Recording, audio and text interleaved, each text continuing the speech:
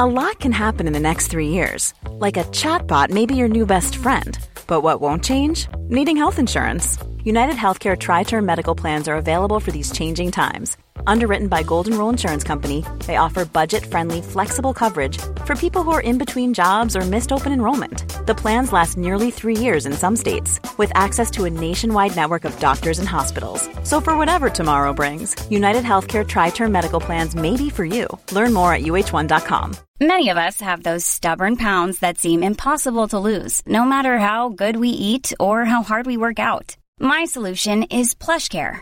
PlushCare is a leading telehealth provider with doctors who are there for you day and night to partner with you in your weight loss journey. They can prescribe FDA-approved weight loss medications like Wegovy and Zepbound for those who qualify. Plus, they accept most insurance plans. To get started, visit plushcare.com/weightloss. That's plushcare.com/weightloss. Hi, this is Marion Bartoli. I'm Mats Wilander. This is Mary Carillo. I'm Stan Wawrinka. I'm Leighton Hewitt. I'm Andy Murray. This is Yannick Noah, and you're listening to the Tennis Podcast.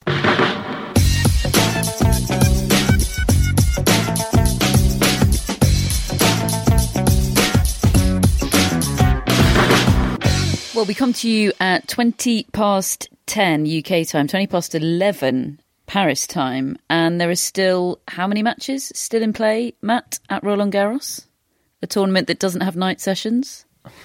Yes, which they say very proudly on their website, no night sessions in 2020. I beg to differ. Did they? There are still 3 matches going on, and yes, this feels like the day where the French Open caught up with the rest of the Grand Slams, and now they've got a roof, they've got some lights, and they've decided to use every bit of time in the day and night and fill it with tennis. And we're here to cover it. And there's a good chance that Medvedev and Fucsovics will still be doing that in about 17 hours' time. I commentated on the first 2 sets of that and handed over to a colleague, and I feel like I've handed him a grenade because, of course, Medvedev is fighting back and has won the 3rd set. And of course, John Millman, David, your prediction for the day is busy losing. Yeah, well, I mean, he's finally pulled his finger out. Well, he's 2 sets and a break down. He suddenly started to play like Rafael Nadal. And so, maybe there's life in it yet. We better stay on until the end. Shall we start with Rafael Nadal, the 12-time champion? Yeah, I can't think of anyone quite as worthy as that to start with. I didn't see a ball of this because I was watching Alexander Bublik be kind of fabulous on Suzanne Lenglen. So who watched Rafael Nadal take to this brand new, cold, roofed Philippe Chatrier court for the first time in a competitive match? I saw all of it. I commentated on it for BBC Radio. And was the roof on? I said roof. First thing was the roof on? Because it was a... Was it? It was... No, it was a day of 2 halves. It started off looking like just genuine apocalypse. It looked like, well, there's just no way anyone is going to play tennis in this weather at any stage today. Start to play was delayed by about an hour and a half. And then actually... sort of within a couple of hours of play starting, it felt quite dry, and there was even some blue sky around. So I think, Matt, you're saying that by the time Nadal came onto court, that was the case. Yeah, that's right. I think the first 2 matches, were under the roof, and then the second 2 were not under the roof. And I watched a bit of this match, David. I'm sure we'll be able to talk about it in more detail. But there were a few things that struck me. One was that Nadal is trying to tie Federer's Grand Slam record at this tournament, and I feel like it's not really been talked about that much. I just think there's so much else going on, with the fact that we're actually seeing Nadal back at Roland Garros. Roland Garros is happening in September and October. It's COVID times, and there's so much else to talk about. But I mean, that is a massive, massive deal and massive, massive storyline. And I don't know, I just feel like it's very much under the radar. I don't know whether it's just me or whether that is the general sense that you're getting from this tournament as well. Well, David, you commentated, didn't you? How much were you talking about that narrative in the commentary today? I got to be honest, I think you're right.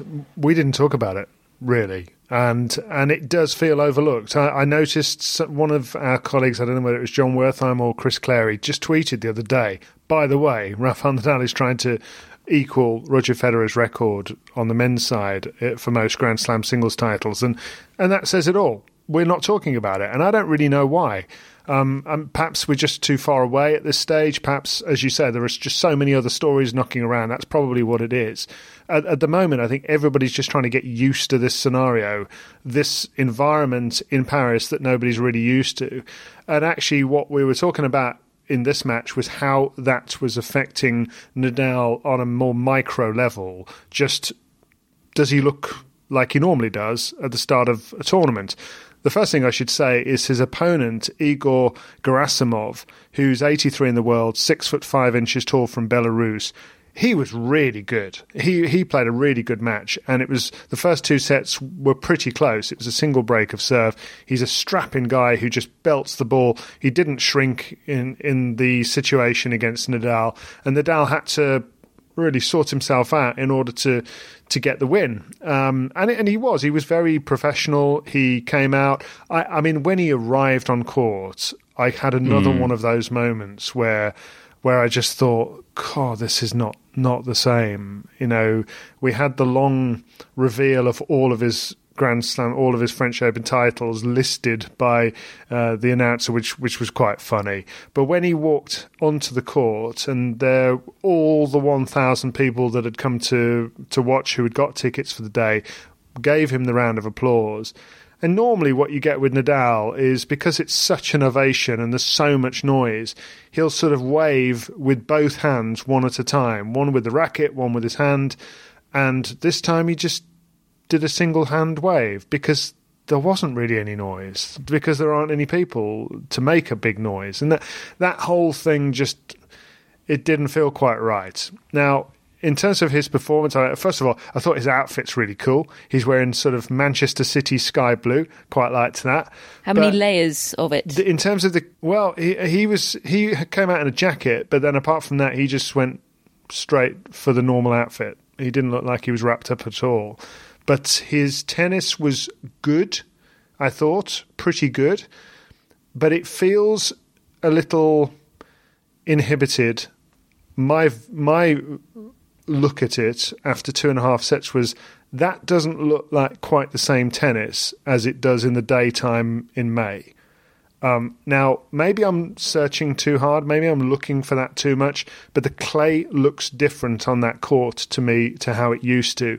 I think part of it is because it's under lights, and even in the daytime sometimes it's under lights, and it sort of glistens a little, but it looks wet. The clay looks like it's little bits of mud rather than dust. It doesn't have the same texture, at least to my eyes. And so when, doesn't it? There are big clumps of it around, like a really bad quality mascara. Couldn't possibly comment. Yeah, that's just what I was thinking. I was thinking exactly the same thing. But we had a debate on the radio. I get very confused when people talk about, these conditions suit Stan Wawrinka. He can hit through the clay. Hang on, why can't Rafael Nadal? Exactly that on last night's podcast. No, but I understand that. But I don't understand why some people are described as that, and other people's games appear to be stunted by it. Really, but that seems to be what happens to Nadal. You think Nadal is stunted by these conditions? Well, he looked it to me. I mean, he still won. He still played well enough. Fine, he won 6-4, 6-4, 6-2. But I should say he went a breakdown in the third set, love 2 down, and then poor old Gerasimov turned his ankle and just couldn't run after the ball properly after that. And look, he wasn't about to make a comeback at all. It was going to be straight sets, and I'm convinced of that. And this was only the first match Nadal played, but it still didn't look like we've seen most of Nadal's first-round matches at Roland Garros over the last 12 years, or the last 12 titles he's won. The ball just doesn't do the same thing off the surface, it seems to me, that it does every other year.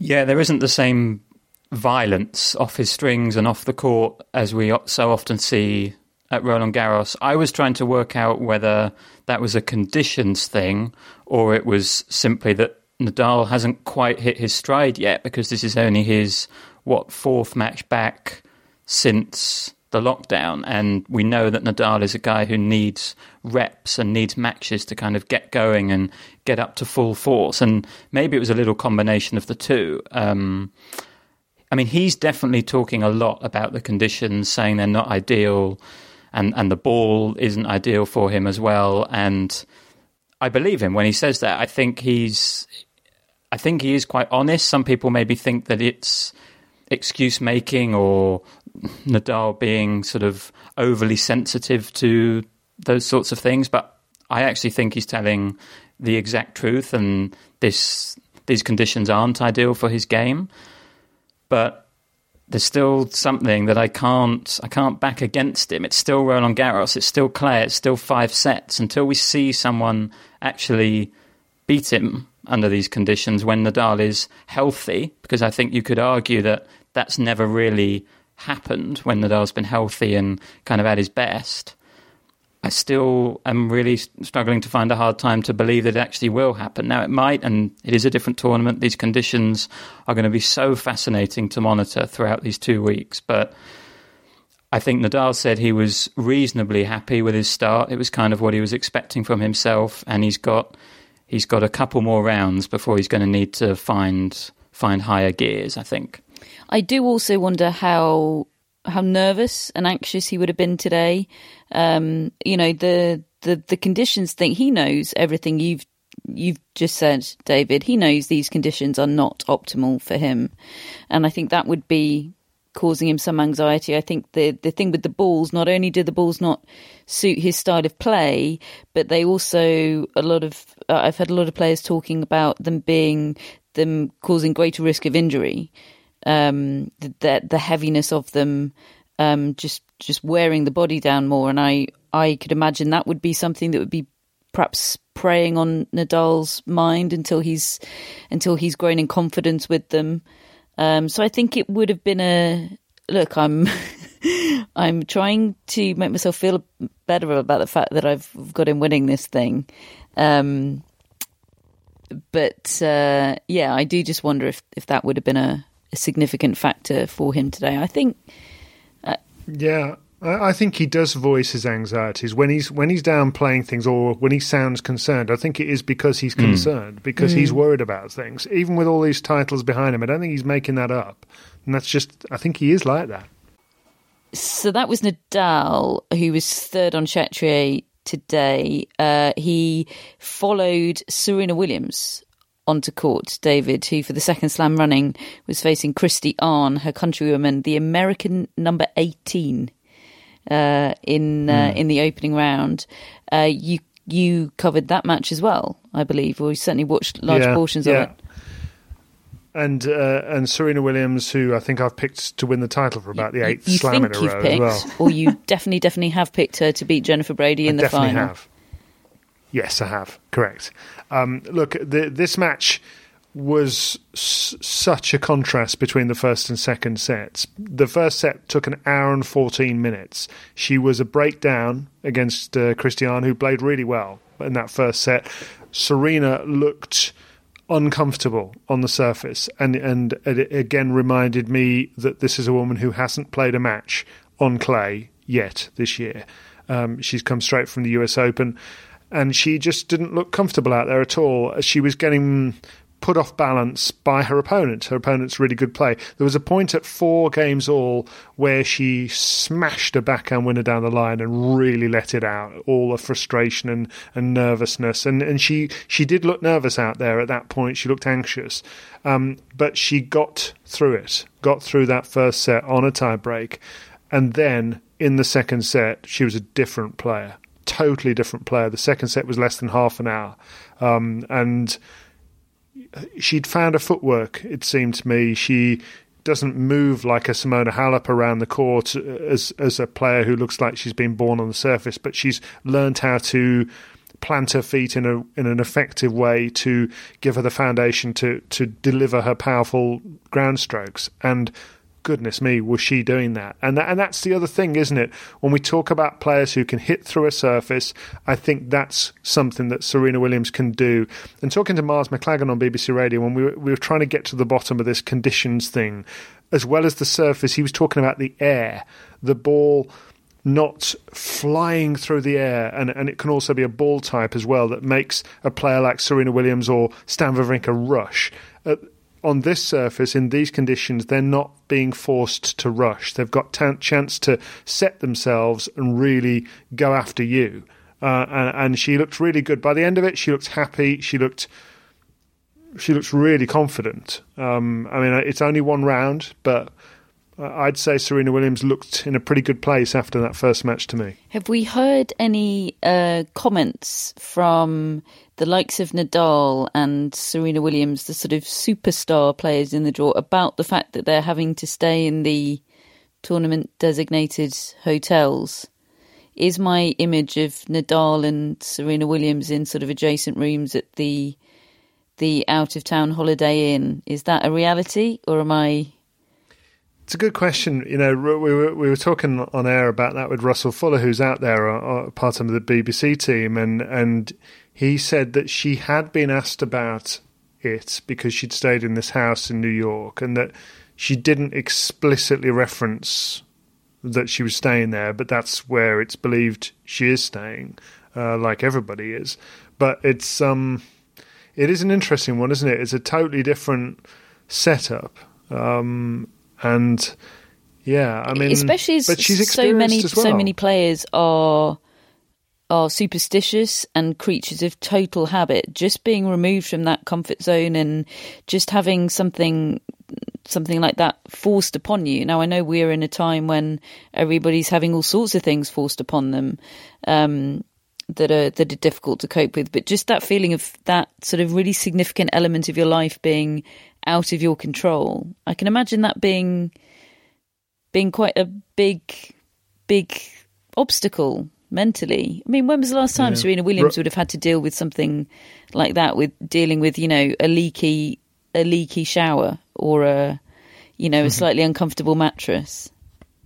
Yeah, Russell was mentioning that he is staying in a completely different hotel this year deliberately just because he doesn't want to feel lonely in the way, and think of the people that he would normally stay at a hotel with when everybody in the team is there, you know, because there's only him and a couple of other British media members. Doesn't want to be comparing the experience to normal French Opens. That's interesting. Exactly, yeah. And I don't know. I mean, look, I don't know whether she's got her family there. I'm pretty sure she would have. I don't think Williams would come, frankly, without her daughter there. No, I haven't heard a huge amount, but she seemed, to me, in a good place. Olympia's just on a camp bed by the trouser press. Maybe she gets a bigger room than us lot. My Holiday Inn, I can touch all four walls. I heard that little segment, your chat with Russell on the radio earlier, and I found it generally really, really fascinating, the experience that Russell is having. I know there are a few British journalists out there. He's the only radio journalist out there, and he's the only member of your team there, so he's sort of dialing in remotely to the bigger setup of you and the team in Salford, and just all of the elements of that were really fascinating. And he said, in black and white, he said, this does not feel like a Grand Slam. And as much as I've heard people, you know, putting that on Twitter or seen people putting that on Twitter, that really took me aback. Somebody as measured as Russell saying that. This does not feel like a Grand Slam tournament. I agree. Should we stop doing dailies now? I pretty much had to ask him to repeat that because it took me aback as well. But it makes perfect sense in terms of atmosphere. He's somebody who's been going to all of the Grand Slams for the last 7 or 8 years. And, I mean, it's his first experience. He didn't go to the US Open, which I guess in some ways might have been more jarring still because of literally nobody being there at all. But... yeah, this is, I think, you know, we've described your experience there, Catherine, through the crowds in the past and how cramped the place normally is. And at the same time as that, it's also buzzing Well, it's neither of those things at the moment, and at this time of year as well, with the weather as it is, it's just weird. Yeah, I think that's a really interesting comparison to the US Open, because we heard from Mary on the grounds at the US Open, and we heard from her later in the tournament when she'd really seemed to embrace being there. And certainly, I think to her, I don't want to put words in her mouth, but I think she would say it did feel like a Grand Slam being at the US Open. So why does the French Open feel different? And I would agree, even from a viewing experience, it's all a little bit weirder. And I was thinking about this, and I guess maybe because the US Open was just the US Open without fans, but this is a French Open at a completely different time of year, as you've said, David, and there's a lack of fans. It just maybe all contributes to it not quite feeling right. And also we're seeing the French Open at night for the first time because they've got these lights. And I don't know about you, but I'm finding these sort of concrete stands at night quite spooky and eerie and quite difficult to watch. And it's just not what we're used to. And therefore it doesn't, I don't know whether it doesn't feel like a Grand Slam or it just doesn't quite feel like the French Open. I guess maybe they're the same thing. But yeah, I would certainly agree that it's a different feeling to the US Open. Yeah, Daniil Medvedev's just gone out, by the way. Extra zombie apocalypse vibes about it, this one, hasn't it? Daniil Medvedev has gone out. Yeah, he's extended his clay court losing streak to six matches. Wow. Talking about players who can't hit through the court, his shots have no impact, do they, on play? No, he had nothing. He was just hanging in the whole time. And he couldn't possibly have been trying harder to get some kind of foothold in the match against Martin Fucsovics. But Fucsovics just had all this time, like you were describing there with Serena Williams. He just seemed to have time to do whatever he wanted with the ball. He could inject a bit of pace if he wanted to. And he looked so in his comfort zone because I think he realised early on that there's nothing this guy can do to hurt me. He didn't look like, I'm playing the number 4 seed here. I've got to be right at the top of my game, or I'm toast. Even when, because it wasn't a brilliant performance from Fucsovics. It was patchy in places, but when he hit a few errors or lost his serve, you sort of looked at him and he looked like he still thought, yeah, but I've got this, because Medvedev wasn't asking any big questions. Really, he didn't have any weapons to do damage out there. Fucsovics always looked like the top 10 player in the world or top 5 player in the world, and the other guy looked lower ranked quite considerably. Yeah, on his first break point that he faced Medvedev, he had hit an underarm serve, and that was marvellous, and he deserved a set for that alone. But alas, didn't get him one. And there was... You've had a couple of those today, haven't you? There was a 10 out of 10 racket smash from Medvedev. Really perfect form and technique. He completely mangled the racket in one movement, which I think is crucial to the optimum racket smash. And he did it at 6-3 down in the second set tiebreak, already trailing by a set, so not an important moment or anything. And he did it in full knowledge that he already had one warning, so he was just conceding the set. So I'm pleased for him that he did a good racket smash, and he didn't concede the set with a limp sort of a bouncer. But yeah, it was not world number 5 Daniil Medvedev out there today. No, he did come up with a couple of little bits of aggro, didn't he? He did one body shot at Fucsovics, which Fucsovics didn't like at all. Hey, man, I'm just trying to win the point. I loved it. I really loved it. He was having all sorts of aggro I loved the way he switches into Russian for his aggro when he doesn't want his coach to understand him. Because there was some French aggro, because he's fluent in French and obviously his coach is French. And I was understanding that aggro, and that was great. And then he suddenly switched into Russian to do some sort of coded aggro, And that annoyed me that I couldn't understand that. He was great. He, after spending 2 days sort of marvelling at everybody's extraordinary layers of outerwear, Daniil Medvedev strolls out on the Suzanne Lenglen court. It's 10 degrees. Everyone else is wearing sort of 6 pairs of tights. It's dark, and he's wearing a baseball cap. I don't know why. He doesn't wear a baseball cap in bright sunshine. I mean, I guess because of the floodlights, but anyway. He's a curiosity, isn't he?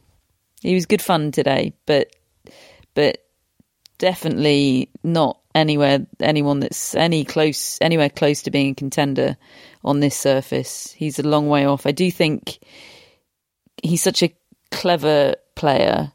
I do think he'll make a point over the course of his career of figuring it out, of really trying to crack it. But it's going to be a long old road. I'm not sure. I just don't know whether that trajectory of shot will ever get it done. But I think he'll try. I think he'll try. You know, there are some players, Matt and I, just before coming on air, I noted that Angelique Kerber had lost today. And I was saying, you know, it surprises me that she hasn't, I mean, she might never have been successful on the surface, but it surprises me that she hasn't made more of a concerted effort to try and adapt to clay. It feels like in her mind it's just, no, clay is never going to happen for me. I don't think Medvedev will do that. I don't think he'll just say, no, it's not the one for me. But yeah, long road. And he doesn't have a grass court season around the corner to look forward to now, does he? At least you got your prediction right. Yes. Thank you for that. God, so annoying. John Millman's just lost 5 games in a row to lose. He was 5-2 up. Yeah. All right, I know that. I've just... Meanwhile, Arantxa Rus and somebody I've never heard of, Burel, initial C. Anyone know? Yeah, I'll take it. They are just going into a third set, and it's 11:45 p.m. in Paris. How many people do you think are watching that? How many of the 1,000 people are still there watching that, do you think? And what temperature do you reckon it is in Paris? 5 degrees? Are there more people or more degrees? Great question. Are there more people or more players? So yeah, definitely a night session. If you thought the only way to get a more defined jawline with natural-looking results was through surgery, think again. Juvederm Volux XC is a non-surgical injectable gel filler that improves moderate to severe loss of jawline definition and can help you achieve natural-looking results with little downtime. Even better, this improved definition lasts up to 1 year with optimal treatment. No maintenance required. Improve jawline definition for a smooth, sculpted look with Juvederm Volux XC. For important safety information and to find a licensed specialist, visit Juvederm.com. That's JUVEDERM.com. Not for people with severe allergic reactions, allergies to lidocaine, or the proteins used in Juvederm. Common side effects include injection site redness, swelling, pain, tenderness, firmness, lumps, bumps, bruising, discoloration, or itching. There's a risk of unintentional injection into a blood vessel, which can cause vision abnormalities, blindness, stroke, temporary scabs, or scarring. Talk to a licensed specialist to find out if it's right for you. When you're ready to pop the question, the last thing you want to do is second-guess the ring. At BlueNile.com, you can design a one-of-a-kind ring with the ease and convenience of shopping online. Choose your diamond and setting. When you find the one, you'll get it delivered right to your door. Go to BlueNile.com and use promo code LISTEN to get $50 off your purchase of $500 or more. That's code LISTEN at BlueNile.com for $50 off your purchase. BlueNile.com, code LISTEN. Hello, Tennis Podcast listeners. David here. Now, you might know that I love a bit of cooking, and I think I'm quite good at it. But if I'm honest, even I get fed up trying to work out what to do every night. That's where Home Chef comes in. Being able to put together a delicious meal without the long prep and the cook times, well, that's pretty cool. Home Chef provides fresh ingredients and chef-designed recipes conveniently delivered to your doorstep to simplify your cooking experience. They have over 30 options a week and serve a variety of dietary needs, so you don't have to worry about what to make ahead of time. Not only is it convenient, but it's economical too. Home Chef customers save an average of $86 per month on groceries. Now, for a limited time, Home Chef is offering Tennis Podcast listeners 18 free meals plus free dessert for life and, of course, free shipping on your very first box. Go to homechef.com/tennis. That's homechef.com/tennis for 18 free meals and free dessert for life. You heard it right. What else did we have today? We had Dominic Thiem. David, you were quite taken with Thiem. Would that be fair to say? Yeah. It was a little bit of a slow start, I thought, and part of that was because Marin Cilic actually came out playing pretty well, I thought, and it was a rematch of their one at the US Open a couple of weeks ago that Thiem won in 4 and really should have won in 3. But I thought Cilic really took the fight to him today, and he came into the net 20 times in a set and a half today, and his tactic was come into the net, do stunned, short, angled volleys that Thiem wouldn't be able to get to because he's all the way at the back of the court. And they worked some of the time. He won 13 out of 20 points doing that, but the rest of the time he was just marmalised from the back of the court. And we talk about players who can hit through the surface. Well, Thiem at the end of it said, I quite like these conditions. It's a bit like being in Austria. It's a little bit cold. Let's not bring up Austria again, David. And he just looked perfectly content that he'd got this win. I mean, his draw isn't easy at all, but there was a little purple patch in the third set. He'd already got the first 2 sets on the board comfortably enough. Then he just hit 3 consecutive backhand winners down the line. And we would, in our commentary box, we were just drooling over the way he was doing it. It looked like he could hit a winner at that point any time he decided he wanted to try. And he just looked so confident and comfortable in his own skin as a Grand Slam champion. Matt, are you regretting, and should I be regretting what we've picked Dominic Thiem to do at this French Open? Because I think we've picked the same thing.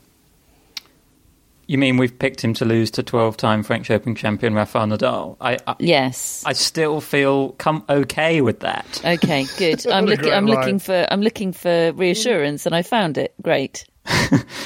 Yeah, I mean, as I said, I can't pick someone to beat Nadal. I mean, it's the French Open, and he's healthy, so I'm still going with him. But I agree, Thiem looked great, and if there were any doubts at all that he was going to struggle in his first match back as a Grand Slam champion and his first match back on clay, I mean, those were just erased immediately. And I think actually Gunter Bresnik, his former coach, came up with a line the other day that, you don't need to worry about Thiem adapting to clay. It only takes him half an hour from any surface whatsoever. He's just so natural on it. And that kind of showed, because like David said, I thought Cilic had the correct game plan.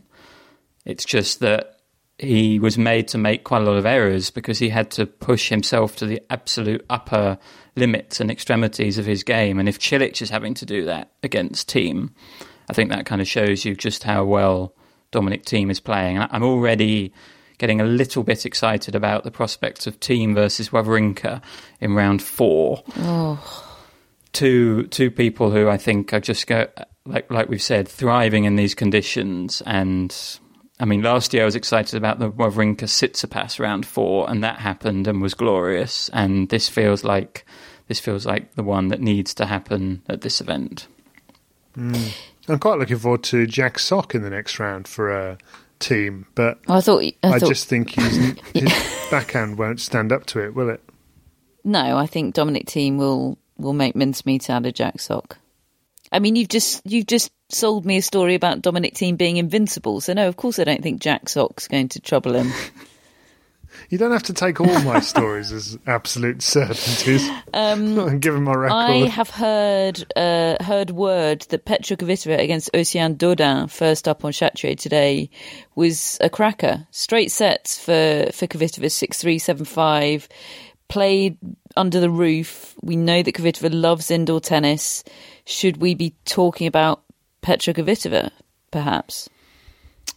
Well, I think if she's always able to play in those conditions, absolutely. I think it's possible that she might not be on the Châtrier court and there could be a lot of wind and suddenly I wouldn't be fancying her in these conditions. But today, absolutely, she hit 29 winners in the match and just generally struck the ball so well and through Dodin. And she was talking about how she has changed her string tension this week, and we're talking about players making adjustments, and she says she never does that, but she's decided it's kind of a necessity, and it really worked today, whether she would have to change it again if she was playing in different conditions, but certainly she was excellent, and she's in the right half of the draw. She's in the bottom half, which I think is going to be quite open and a little bit of a free-for-all, so perhaps someone like Kvitova could come through it. Is that the half you've got Fiona Ferro bulldozing her way through? The very same. It just incidentally, for technical listeners, is she gone up or down on her string tension? She's gone down, so she's getting more power. More power, right? Yes, that would make sense. We had Elise Cornet winning an all-French battle. We had Kiki Bertens. Now, this match was first up on Suzanne Lenglen. She was involved in a very weird match with Katerina Zavatska, a young Ukrainian. 6-2 for Zavatska the first set, 6-2 to Bertens the second set, and the third set was 6-love, and Zavatska ran out of rackets. Would that be an accurate summary? That is exactly what happened. She only had 3 with her, and she broke strings in all of them in a very congested period of time, so there wasn't sort of time for them to get restrung. So she once the third one went. I mean, people don't really break strings that often anymore. That's okay. And once the third one went, she sort of just held up her racket, looked at her coach, and her coach passed her his own racket, which he happened to have with him. Should that be allowed? Yes, I think yes. I think that's fine. I think you've got to bring your equipment to the court. But she did. I mean, I think if she'd smashed all her rackets, I mean, that is like Goran Ivanisevic famously did and literally broke them himself. But breaking a string can't really be helped, can it? Well, bring more rackets if you're prone to string breakage. Do you know what only having 3 rackets and breaking 3 strings says to me? Sabotage. I'd be... Not Kiki Bertens. I'd be getting a detective on that case. I'm not pointing any fingers. Kiki Bertens, the Tonya Harding of tennis. Oh my God. That is not an accusation. Kiki Bertens, she's the 5th seed. She has come in with no form whatsoever. But equally, she came in with a lot of form last year and hated that and crashed out to, of all people, Victoria Kuzmova. Well, she had to retire with an illness, but that's not what Kuzmova's telling people. So I don't know what to make of Kiki Bertens. She's in no form at all. At one point today, she was 6-2 down to Katerina Zavatska, who I hadn't heard of before today. And I'm thinking, well, she's a write-off this year, but I think she likes being written off. So I just don't know. She likes to not be talked about, for sure. And she is a natural clay courter. She does love the surface. So, but I can't remember what the illness or injury was last week when she pulled out. But it was Achilles. It was an Achilles injury. But she did say, she said she felt something, and she said it was mostly preventative, the retirement, because the French Open was around the corner. Well, she's certainly a threat if she can get a run together. And it's quite an impressive turnaround today because we talk so much about, Thiem and Nadal coming into this tournament and being able to play themselves into it a little bit, given that they haven't got so many matches that they would like. Well, Kiki Bertens doesn't have the luxury of 5 sets to play herself into it. She was a set from going out of this tournament in round 1, and to be able to sort of maintain a sense of calm about it, like I think she did. I think she realised that Zavatska was probably going to unravel a little bit, and if I just stay solid here, I can come through this. And there was a real urgency required, and she managed to do that, and she's still in the tournament. I think that's quite a underrated win probably for Bertens today. I would probably apply similar logic to Elina Svitolina's win over Varvara Gracheva. 7-6, 6-4. She was 4-love up in the first set, and then got pegged back and then served for it at 5-4. And eventually got taken to the tie-break. And she was down in the second set as well. She was 3-1, trailing by break. She really had to grit her teeth through that one. Quick turnaround from the win in Strasbourg. She wasn't enjoying herself today. Gracheva, she's got lovely smooth strokes, really nice to watch. And she could hit through the court.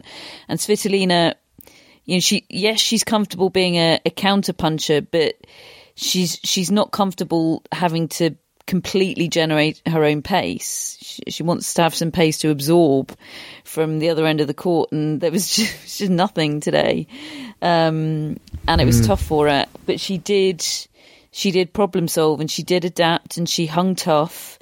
I do worry she doesn't have the weapons in these conditions, but I do think she has the mentality to do well. So she's going to be interesting to watch, I think. Third seed, you were saying yesterday, David, that form you think is going to be critical. Well, she's coming in off the win in Strasbourg.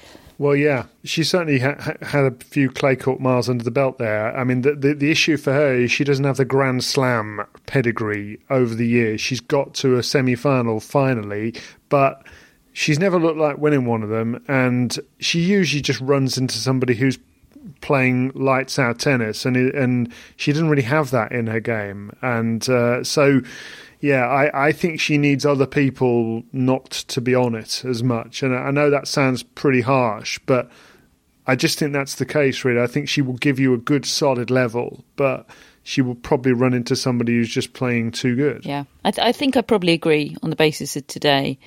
She then probably watched from the locker room or wherever she was post-match her boyfriend Gael Monfils crash out over the French Open in 4 sets to Alexander Bublik, the first time Monfils has lost in the first round of his home slam since 2005 on his debut as a wild card. And that was to Guillermo Cañas, who very much sounds like a name from the past. Just to put that into context, it was quite a sorry sight today, Gael Monfils. He was so flat. I don't think he was injured or ill. He was moving fine. There were flashes of the Gael Monfils we know. And it wasn't a question of not being able to hit through the court, because when he did, he really had success. When he unleashed on the forehand and found his range, it was impressive. And it was everything that we love about Gael Monfils. But it would only be for 1 or 2 points at a time, and then it would fall apart. I think he hit 10 or more double faults today. Was really struggling on serve. Didn't enjoy being messed around by Alexander Bublik. Didn't enjoy the I don't think he had that much of a problem with the antics of Bublik. I think he went onto the court expecting it. I don't think he enjoyed sort of having to be the straight man today. Well, Bublik did his thing. Monfils, not with aggro or antics or anything, but he likes to be the guy you're looking at, doesn't he? He likes to be the one to draw your eye, and he wasn't the show today. Bublik was.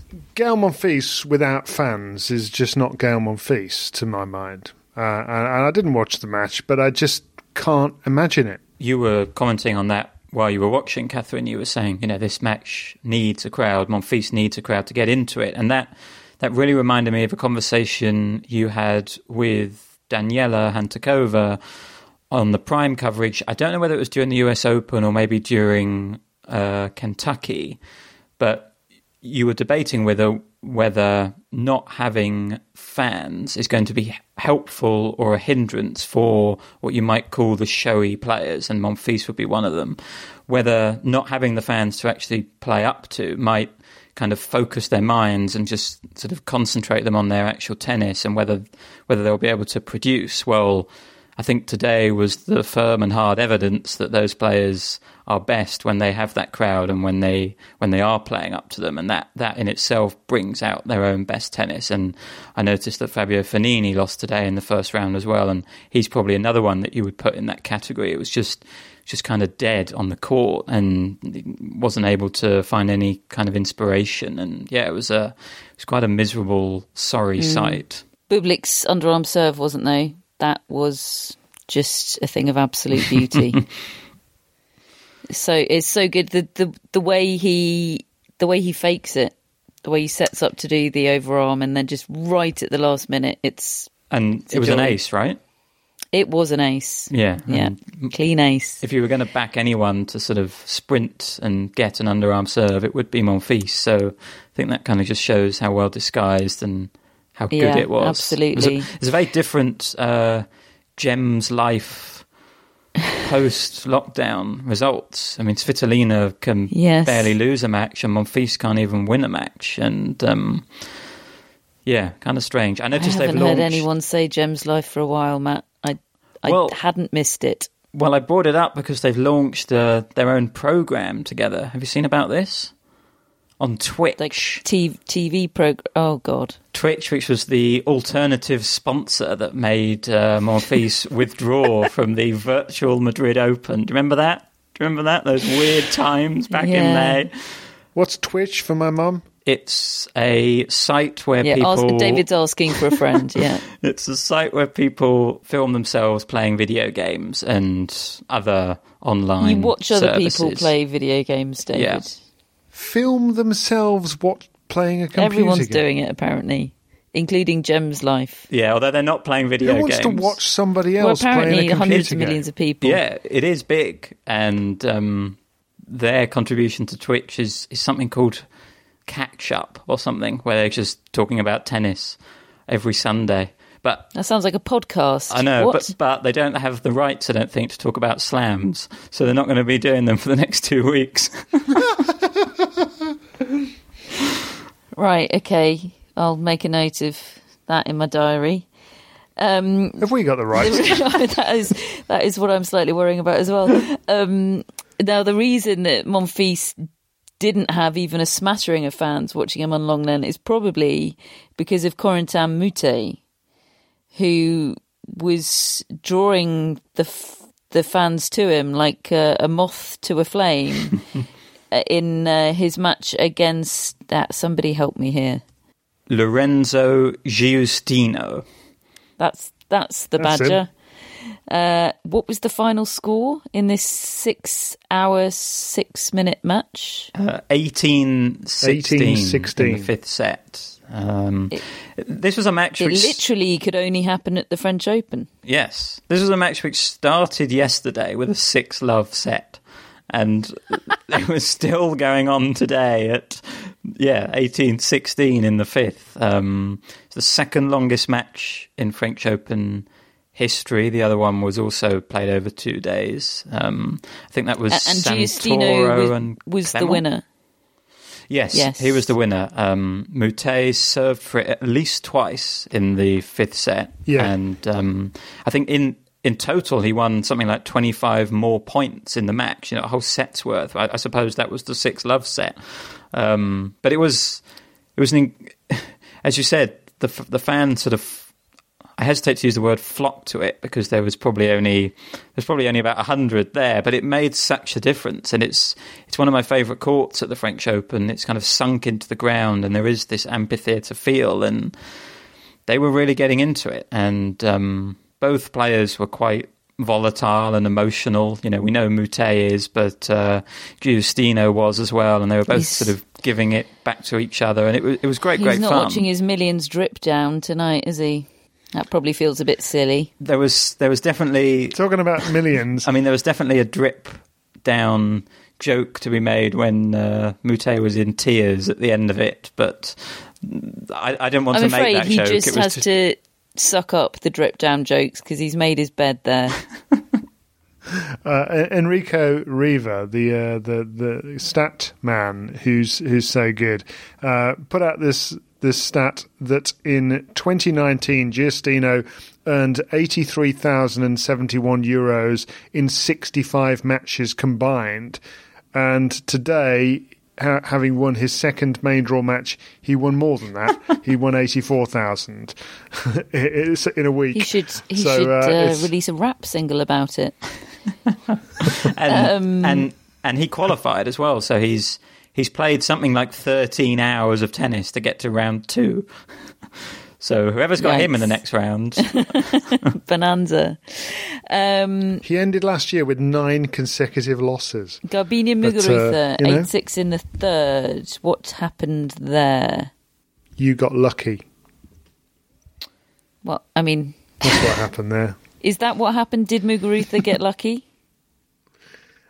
I don't know. I didn't see the match. But, I mean, she was 3-love down in the deciding set against Tamara Zidansek. And like I say, we didn't have a monitor on that match, but that did not look a good situation. But she's a fighter, isn't she, Muguruza? The reason I say Catherine and Matt got lucky is because, haven't you both got her in the final? Yes. Oh. She just for some reason seemed like a safer bet than Jennifer Brady. I don't know why. Something to do with having won the title. Have you ever seen Jennifer Brady play on clay, David? No. I mean, I've barely seen her at all until a couple of weeks ago. But anyway, now I think she's awesome. So anyway, she makes her bow tomorrow. Muguruza is through. Vondrousova, last year's finalist, is not. She made her exit pretty limply at the hands of Iga Swiatek. Now, look, that is a tough first-round draw. Swiatek, her breakthrough was at the French Open last year, wasn't it? She reached around a 16 as a 16-year-old, or 18-year-old, rather. And nonetheless, I wouldn't necessarily have even said Vondrousova was a favourite for that match today, but the manner of that defeat was a little bit sad for me. How much of it did you get to see, Matt? Yeah, I saw the second set, basically, and it was a bit sad because Vondrousova was completely different to the player we saw at Roland Garros last year, where everything she was touching, basically, was just perfect. You know, such a fluidity to her game. Didn't she reach the final without dropping a single set, I think? And there's such variety in her game and creativity, and it was kind of lacking a bit today, and she was quite moody and sulking a little bit on the court. She doesn't seem particularly happy, I didn't think. She wasn't helped by the fact that Swiatek was fantastic, and I was kind of surprised that she wasn't seeded because she's certainly playing tennis of that caliber, and she's another player who's got so much choice in her game, and yet she always seems to deploy the right shot at the right time. It's very impressive, and she had no trouble hitting through the court. She hit a lot of winners, and was just generally the much more positive player out there. And I mean, I joined the match in the second set, and it was never in doubt at all who was going to win that match. And she now plays Sue Shea. Yes. Oh, brilliant! Yeah. Fantastic section of the draw. That is going to be great. What else we had today? Liam Brody lost out in 4 sets, I think, to Jiří Veselý. Yeah. What happened there? Yeah, it was, and Brody did well to level it at 1-1 and it looked like he had a chance to extend it all the way.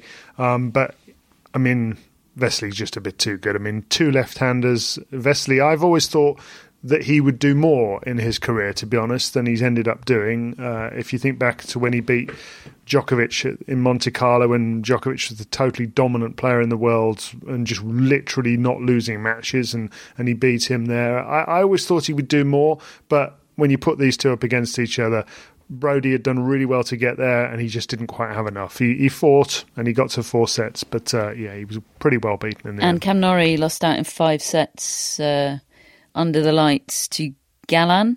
How much that did you see, David?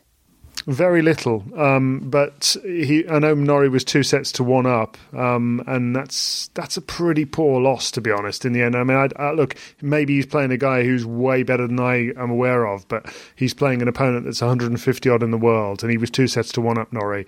That's a rough loss. I've always thought Cameron Norrie doesn't perform his best when he's the favourite in a match. I feel like this is something that's been a thing with Norrie for a while. I mean, if you think back to even just the US Open, he wasn't brilliant against Diego Schwartzman, but he played very well in that match when he wasn't expected to win. And he's had a few, what you would think are kind draws at slams when he's been the favourite in a match, and he's not quite managed to take advantage of them. I think he prefers the dynamics when he's the underdog. British hopes now rest on Heather Watson, who faces Matt's new femme du jour, Fiona Ferro, tomorrow. I must make it clear that Matt has not used that expression. It's all on Heather Watson, but she's taking on future quarter-finalist Fiona Ferro, apparently, tomorrow. Jan-Lennard Struff got the better of Francis Tiafoe. That's in my notes. Does anybody want to talk about that? 5 sets, I think, was it? Yes, only because he's also in my quarterfinals. Oh, is that why you've put it in the notes? Yeah, so that was another sigh of relief today. Okay, well, to counteract your smugness, Victoria Kuzmova, Matt, the latest in the series of disappointments. Yeah, 6-1, 6-2 to Kristina Pliskova. Didn't see a ball of it. I've moved on.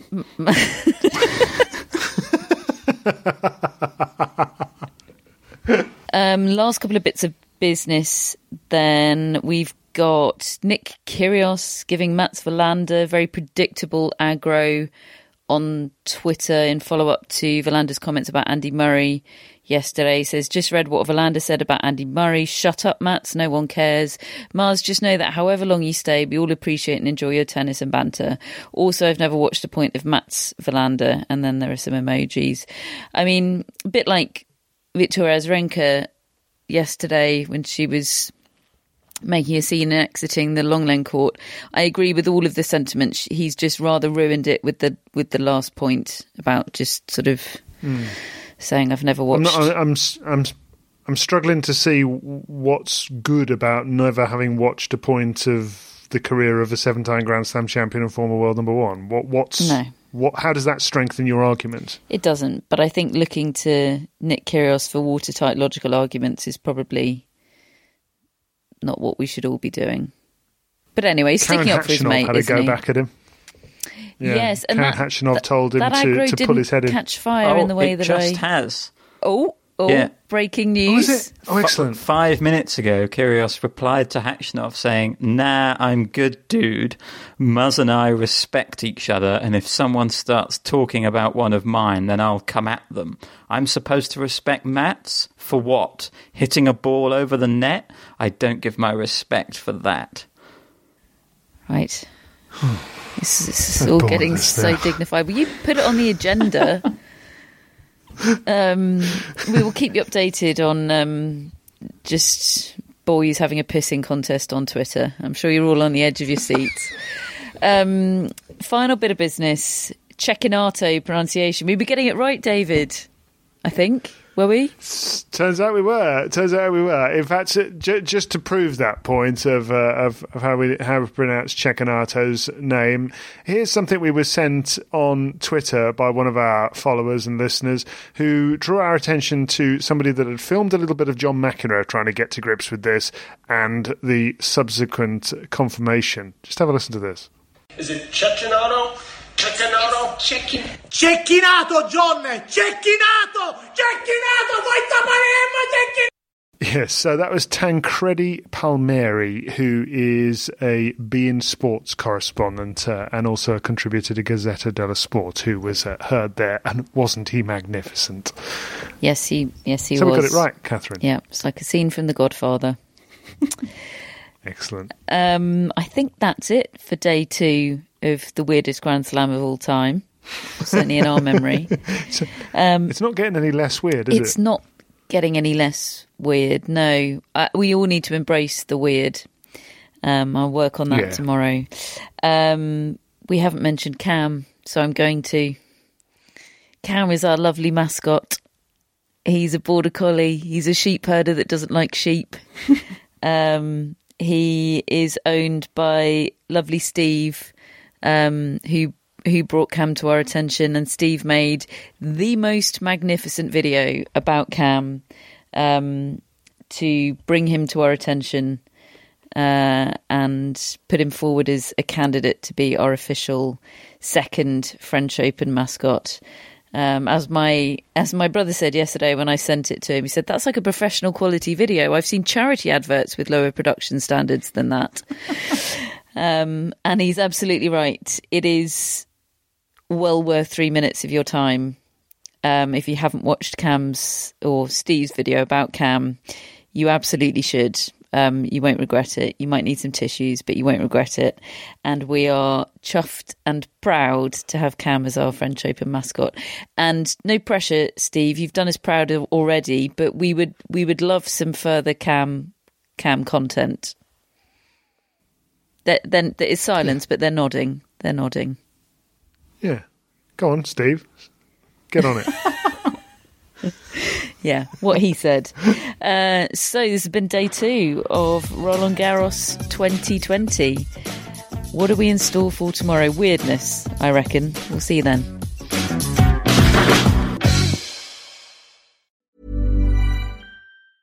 Normally, being a little extra might be a bit much, but not when it comes to healthcare. That's why United Healthcare's Health Protector Guard fixed indemnity insurance plans, underwritten by Golden Rule Insurance Company, supplement your primary plan so you manage out-of-pocket costs. Learn more at UH1.com. Mom deserves the best, and there's no better place to shop for Mother's Day than Whole Foods Market. They're your destination for unbeatable savings, from premium gifts to show-stopping flowers and irresistible desserts. Start by saving 33% with Prime on all body care and candles. Then get a 15-stem bunch of tulips for just $9.99 each with Prime. Round out Mom's menu with festive rosé, irresistible berry chantilly cake, and more special treats. Come celebrate Mother's Day at Whole Foods Market.